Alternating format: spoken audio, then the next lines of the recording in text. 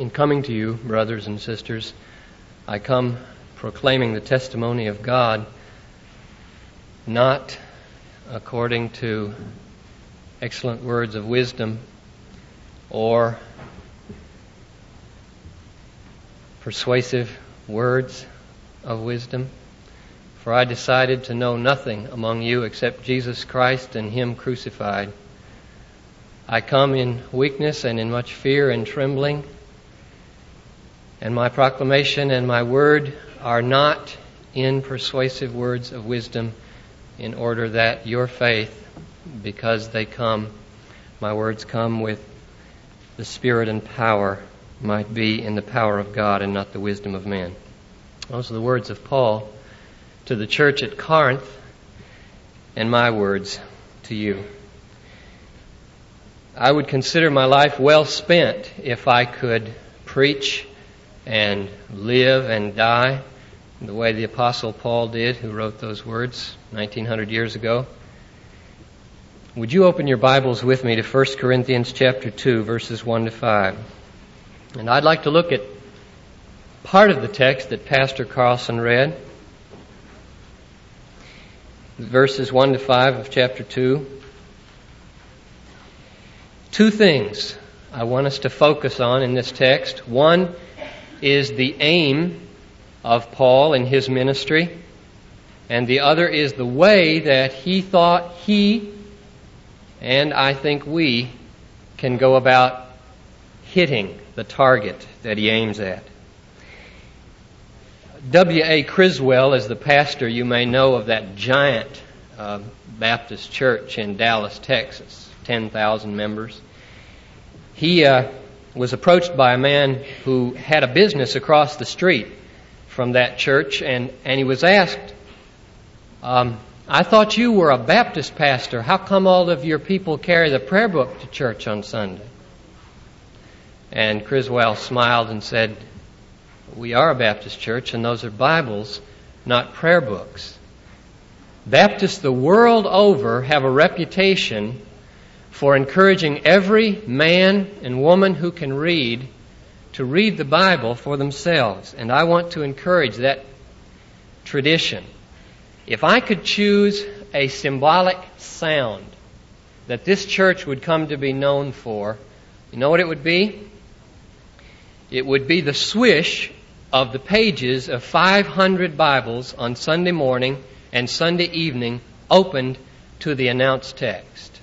Would you help me bring that about? Here's the reason that would be my choice. My source of authority lies in no wisdom that I have, nor in any private revelation that God might choose to give me apart from the written Word.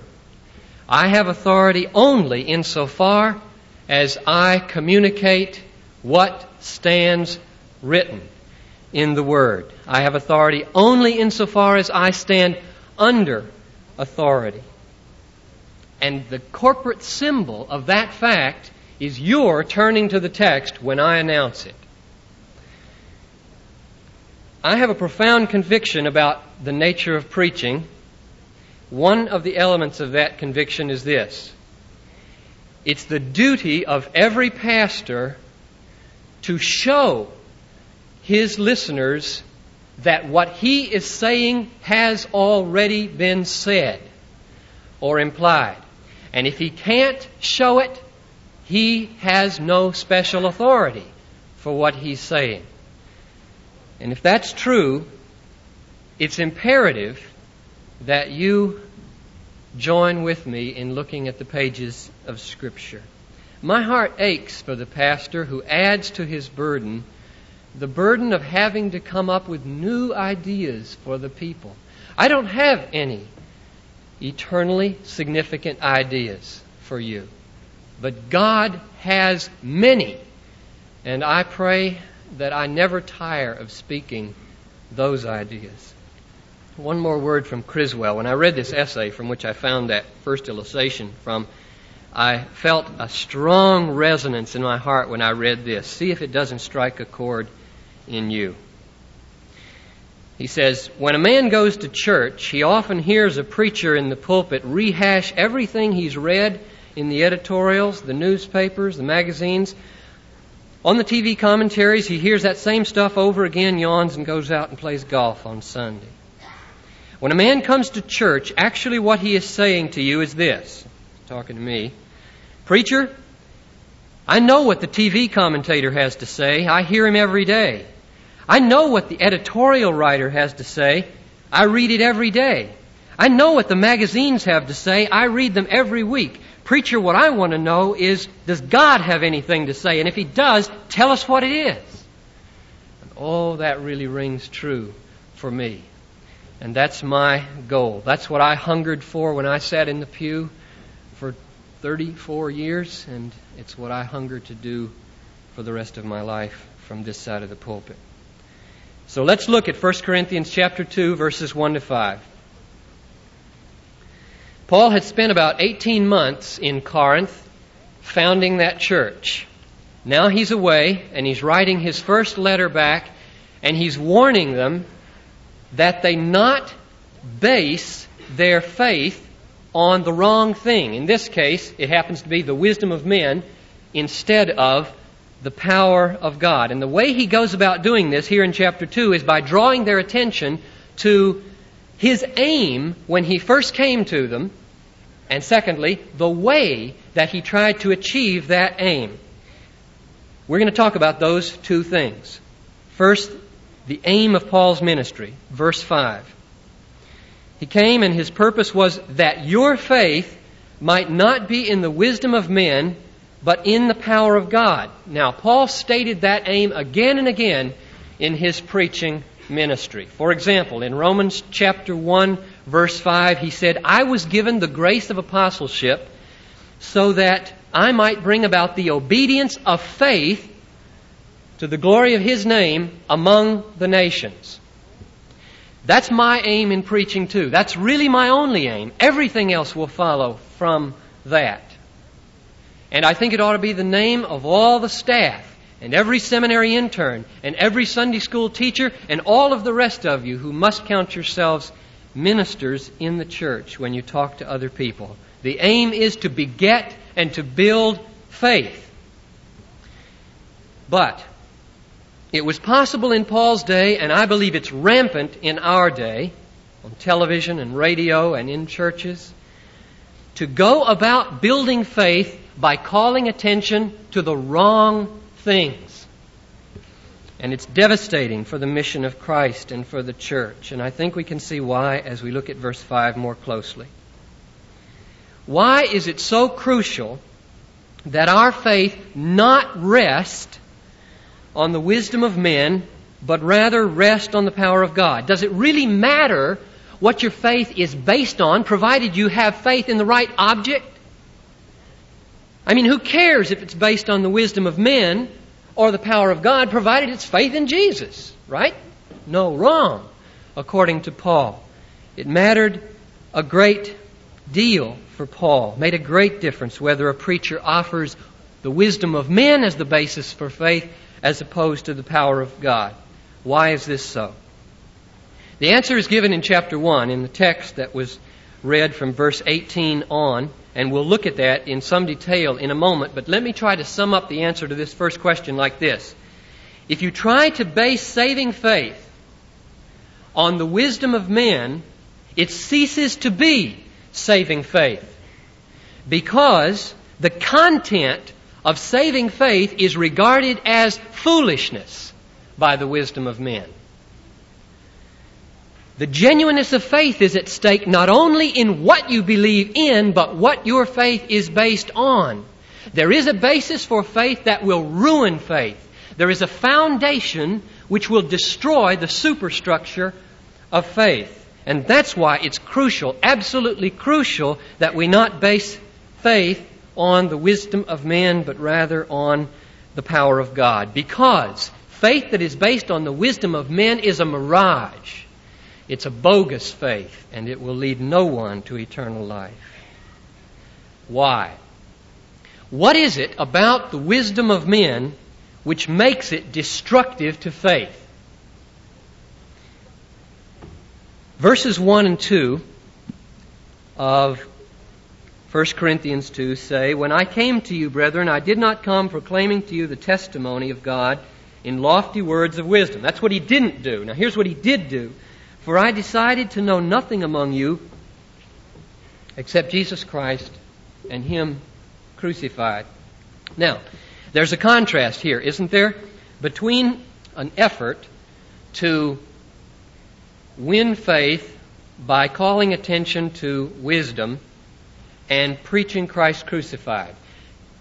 And I infer from that contrast that the wisdom of men must at least mean the use of the human mind to come up with ideas that are contrary to the meaning of the death of Christ. Or to put it another way, if we follow the dictates of merely human wisdom, we will regard the claims of the cross as folly. Now, to confirm this, turn back to verse 18 of chapter 1. Now remember, here's the question we're trying to answer. What is it about the nature of human wisdom that makes it so destructive to faith when it's the basis of faith? Verse 18 following. "The word of the cross is folly," or foolishness, "to those who are perishing. But to us who are being saved, it is the power of God. For it is written, I will destroy the wisdom of the wise, and the cleverness of the clever I will thwart. Where is the wise man? Where is the scribe? Where is the debater of this age? Has not God made foolish the wisdom of the world?" The way God has made foolish the wisdom of the world is by devising a plan of salvation which is an offense to the wisdom of the world, namely, salvation through the ignominious execution of a lowly Jewish carpenter's son turned preacher who just happened to be the Son of God. The word of the cross is foolishness. It's folly to the wisdom of this world. And that's why the wisdom of men is destructive to faith, because faith has that cross as its central object. And that's why we must work like crazy not to put men's attention on the wisdom of men, but on the power of God. So, the wisdom of men is destructive to faith because it regards the word of the cross as foolishness. But now here's my next question. Why does it? Why is it that the wisdom of men regards the word of the cross as folly? What is there about human wisdom that makes it regard the word of the cross or Christ crucified as folly?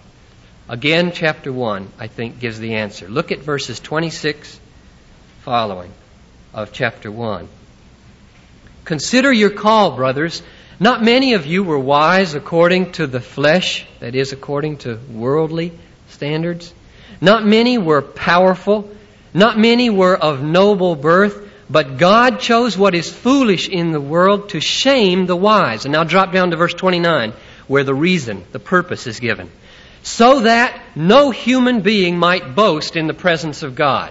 God has set Himself against the wisdom of the world so that nobody can boast before God. Evidently then, at the core and the heart of human wisdom is pride. So I deduce this definition, see if you agree with this, of the wisdom of the world, as he calls it, which is the same as the wisdom of men in chapter 2, verse 5. The wisdom of the world is the use of the human mind to achieve and to maintain a ground for boasting before God and before men. The wisdom of men, as Paul understands it, is the use of the human mind in all of its vast ingenuity to achieve and maintain a ground for boasting before God and before man. And now it begins to come clear, doesn't it, why the wisdom of men must always regard Christ crucified as foolishness. The reason is that the death of Christ on the cross is the most radical indictment of our hideous sinfulness that ever was. And if the wisdom of man is to maintain its ground for boasting, against that indictment it must mount its biggest guns to destroy the cross, and the way it destroys it is by regarding it as foolishness. There are two possible approaches you can take to the cross of Christ. Two responses you can make. You can look at Christ crucified and say, foolishness, and thereby maintain your ground of pride and boasting before God and man. Or you can look at the cross and say, therein is the power and the wisdom of God, and die with Christ. And only one of those ways leads to life. Here's the way Paul put it in Galatians 6:14. Far be it from me to boast except in the cross of our Lord Jesus Christ, by which the world has been crucified to me, and I to the world. If we put our trust in the crucified Christ for salvation, we die to the world, which simply means we die to every claim to a ground of boasting that the world has to offer, including what our own minds have to offer. But since the wisdom of this world is devoted 100% to maintaining a ground of boasting before God, it will always reject Christ crucified and attempt to diffuse it of power by calling it folly, foolishness. So, here's what we've seen so far. The aim of Paul in verses 1 to 5 of 1 Corinthians is to strengthen faith. Secondly, it's possible to try to build faith by appealing to the wrong things, in this case the wisdom of men instead of the power of God, and that can destroy faith. Why? Thirdly, because the wisdom of men always regards the cross as foolishness, and you can't believe in something you regard as foolish. And fourth, why does it regard the cross as foolish? Because the cross is the most radical indictment of human sinfulness that is, and the wisdom of men cannot maintain its ground for boasting unless it diffuses the cross of its power by calling it stupid and foolish. So it's reasonable, very reasonable and urgent that all of our efforts to win faith be efforts that aim to draw people's attention to the power of God and not to the wisdom of man. Now, what is this power of God? That's the question remaining on this first point. What is the power of God? We've already seen it. Let's just look back again. Verse 18 of chapter 1. The word of the cross is foolishness to those who are perishing, but to us who are being saved, it is the power of God. Look at verse 23 and 24 of chapter 1. We preach Christ crucified, a stumbling block to Jews, folly to the Gentiles, but to those who are called, both Jews and Greeks, Christ, the power of God and the wisdom of God. So, the power of God in verse 5 of chapter 2 is the power that was unleashed when Jesus died on the cross. It was the power that was manifested when Jesus was at His weakest. When Jesus was at His weakest on the cross, God's power was at its strongest, lifting the infinite burden of condemnation and sin off the backs of all those who would trust in Him. Paul said in Romans 8:32, He who did not spare His own Son, but gave Him up for us all, will He not then freely with Him, and we could add, by His infinite power, freely give us all things? The power of God in which our faith rests is the power of God manifested in the weakness of Christ. But now listen to this carefully. Don't make a mistake about the nature of God's power and its ground for faith. Just like the world regards the foolishness of Christ or the wisdom of God as foolishness, so the world regards the power of Christ as weakness. And God intended it that way. Look at verse 27 of chapter 1. God chose what is weak in the world to shame the strong. He meant for it to look weak. The divine power in which our faith rests is not the power of May Day in Red Square, or big business, or block voting, or personal savvy, or self-assertion. The power in which faith rests is this. It's the power of divine grace radiating out through weakness. The power which sustains the lowly, loving heart of Christ in His weakness. That's the inimitable power that we see in Christ as He meekly and lovingly mounts the cross for our sins. The power of grace sustaining the humble, loving, lowly Christ through His weakness and radiating out to us in the gospel through His weakness. That's the demonstration of the Spirit and power referred to in verse 4. So I want to commit myself as your pastor and call you to commit yourself with me to so act and speak that we lead people's attention to the wisdom of God or the power of God and not the wisdom of man. That's our goal together. And now in the last minutes, let's shift our attention to something very practical and very crucial. Away from the question, what's the aim of God or of Paul in his ministry, over to the question, how shall that aim be attained? Remember I said there was in Paul's day, and I think there are in ours, peddlers of the gospel who have forgotten that at the heart of our faith is the old rugged cross, an emblem of suffering and shame. They've forgotten, it seems to me, that to trust the crucified Christ means to identify with Him in the humiliation of His suffering and death. And that only in the age to come will we be glorified.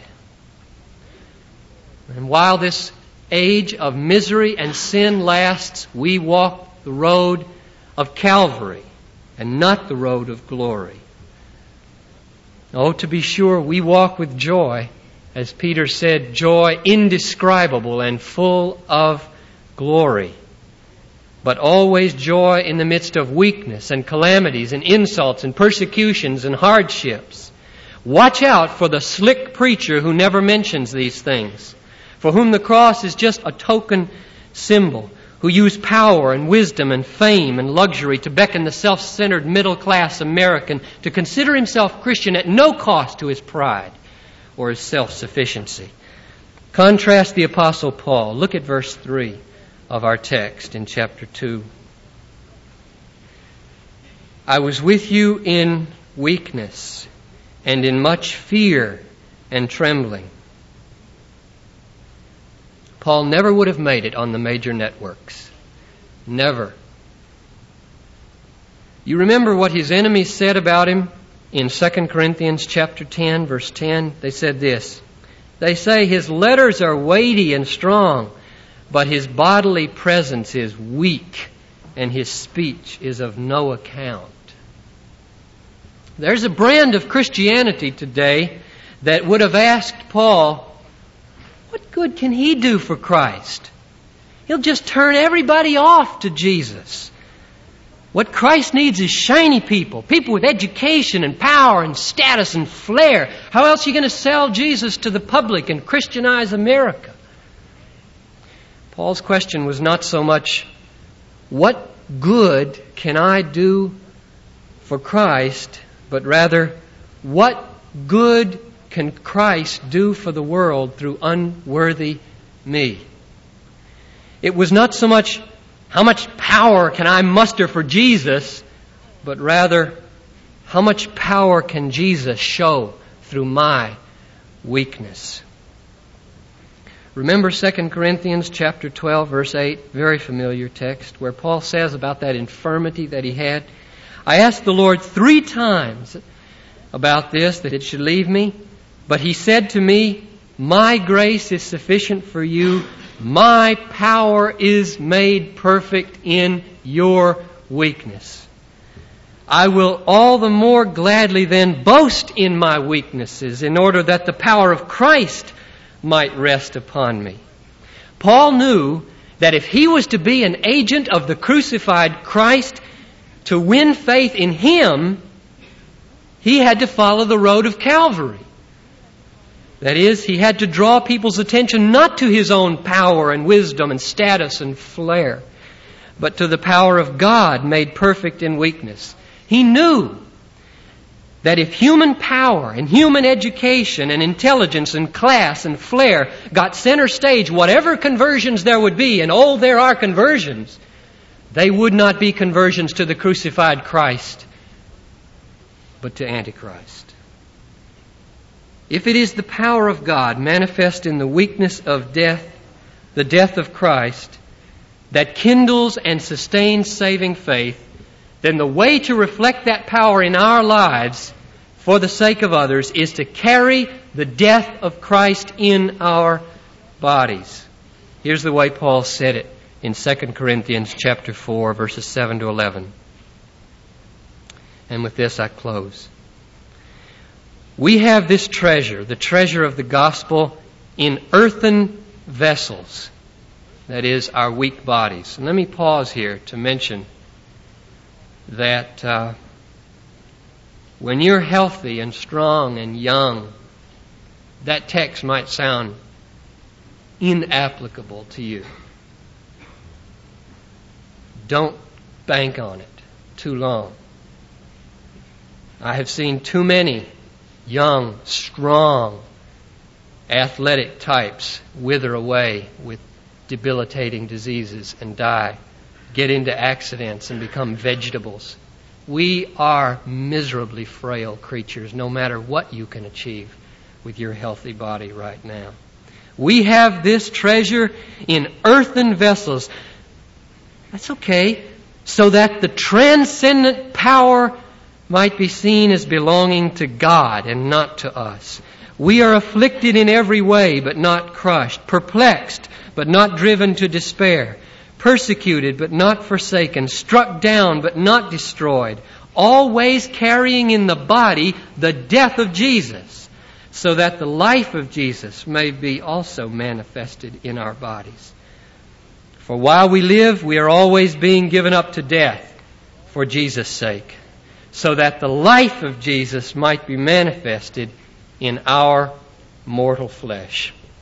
So I hope you'll understand when I say that I come to you as your pastor today with weaknesses. You don't have to have those listed. You'll find them out soon enough. And with much fear and trembling. Not that I distrust the promise of God, but that I distrust myself so much.